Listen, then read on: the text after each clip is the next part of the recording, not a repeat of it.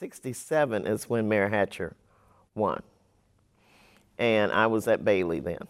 That was an exciting time for me because on the weekends, we would go out and go door to door. There was a guy named Lou Drinkard, and Lou took the young people and he would take us in his car over to Operation Push in Chicago, and he would take us going door to door for Mayor Hatcher. But I was very excited about it. My dad and my mom worked very hard, especially my dad worked really hard in the campaign. And that night was one that I'll never forget when he did win. And I remember my mom and I were at home trying to listen to the radio. My dad was down there, and he came and got us. And 21st and Broadway was closed off completely. And people were just there, just excited and happy.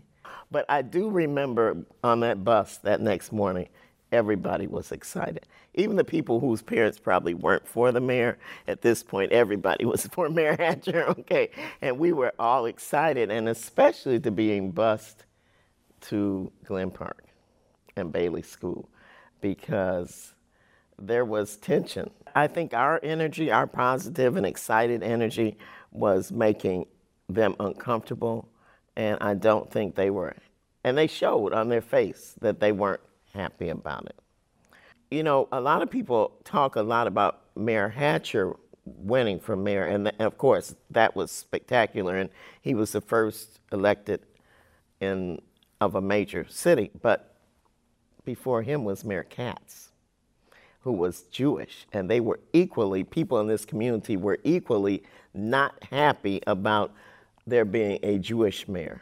So there was a time, just a feeling going on during that time, in '66, '67, before the mayor, when he won in '67, but that whole time frame right there was not, it was just a time of transition, but not everybody was happy about the transition. That period of time, growing up in Gary, Indiana, I would not want to be anywhere else in the world. Because as a result of him becoming the mayor, it became like literally the black Mecca for this country. And everybody wanted to come to Gary, no matter who they were, if they were an entertainer of some sort, if they were involved in politics, you name it, they came. And so I was able to, be up and close with these people. I don't think I would have that opportunity anywhere else.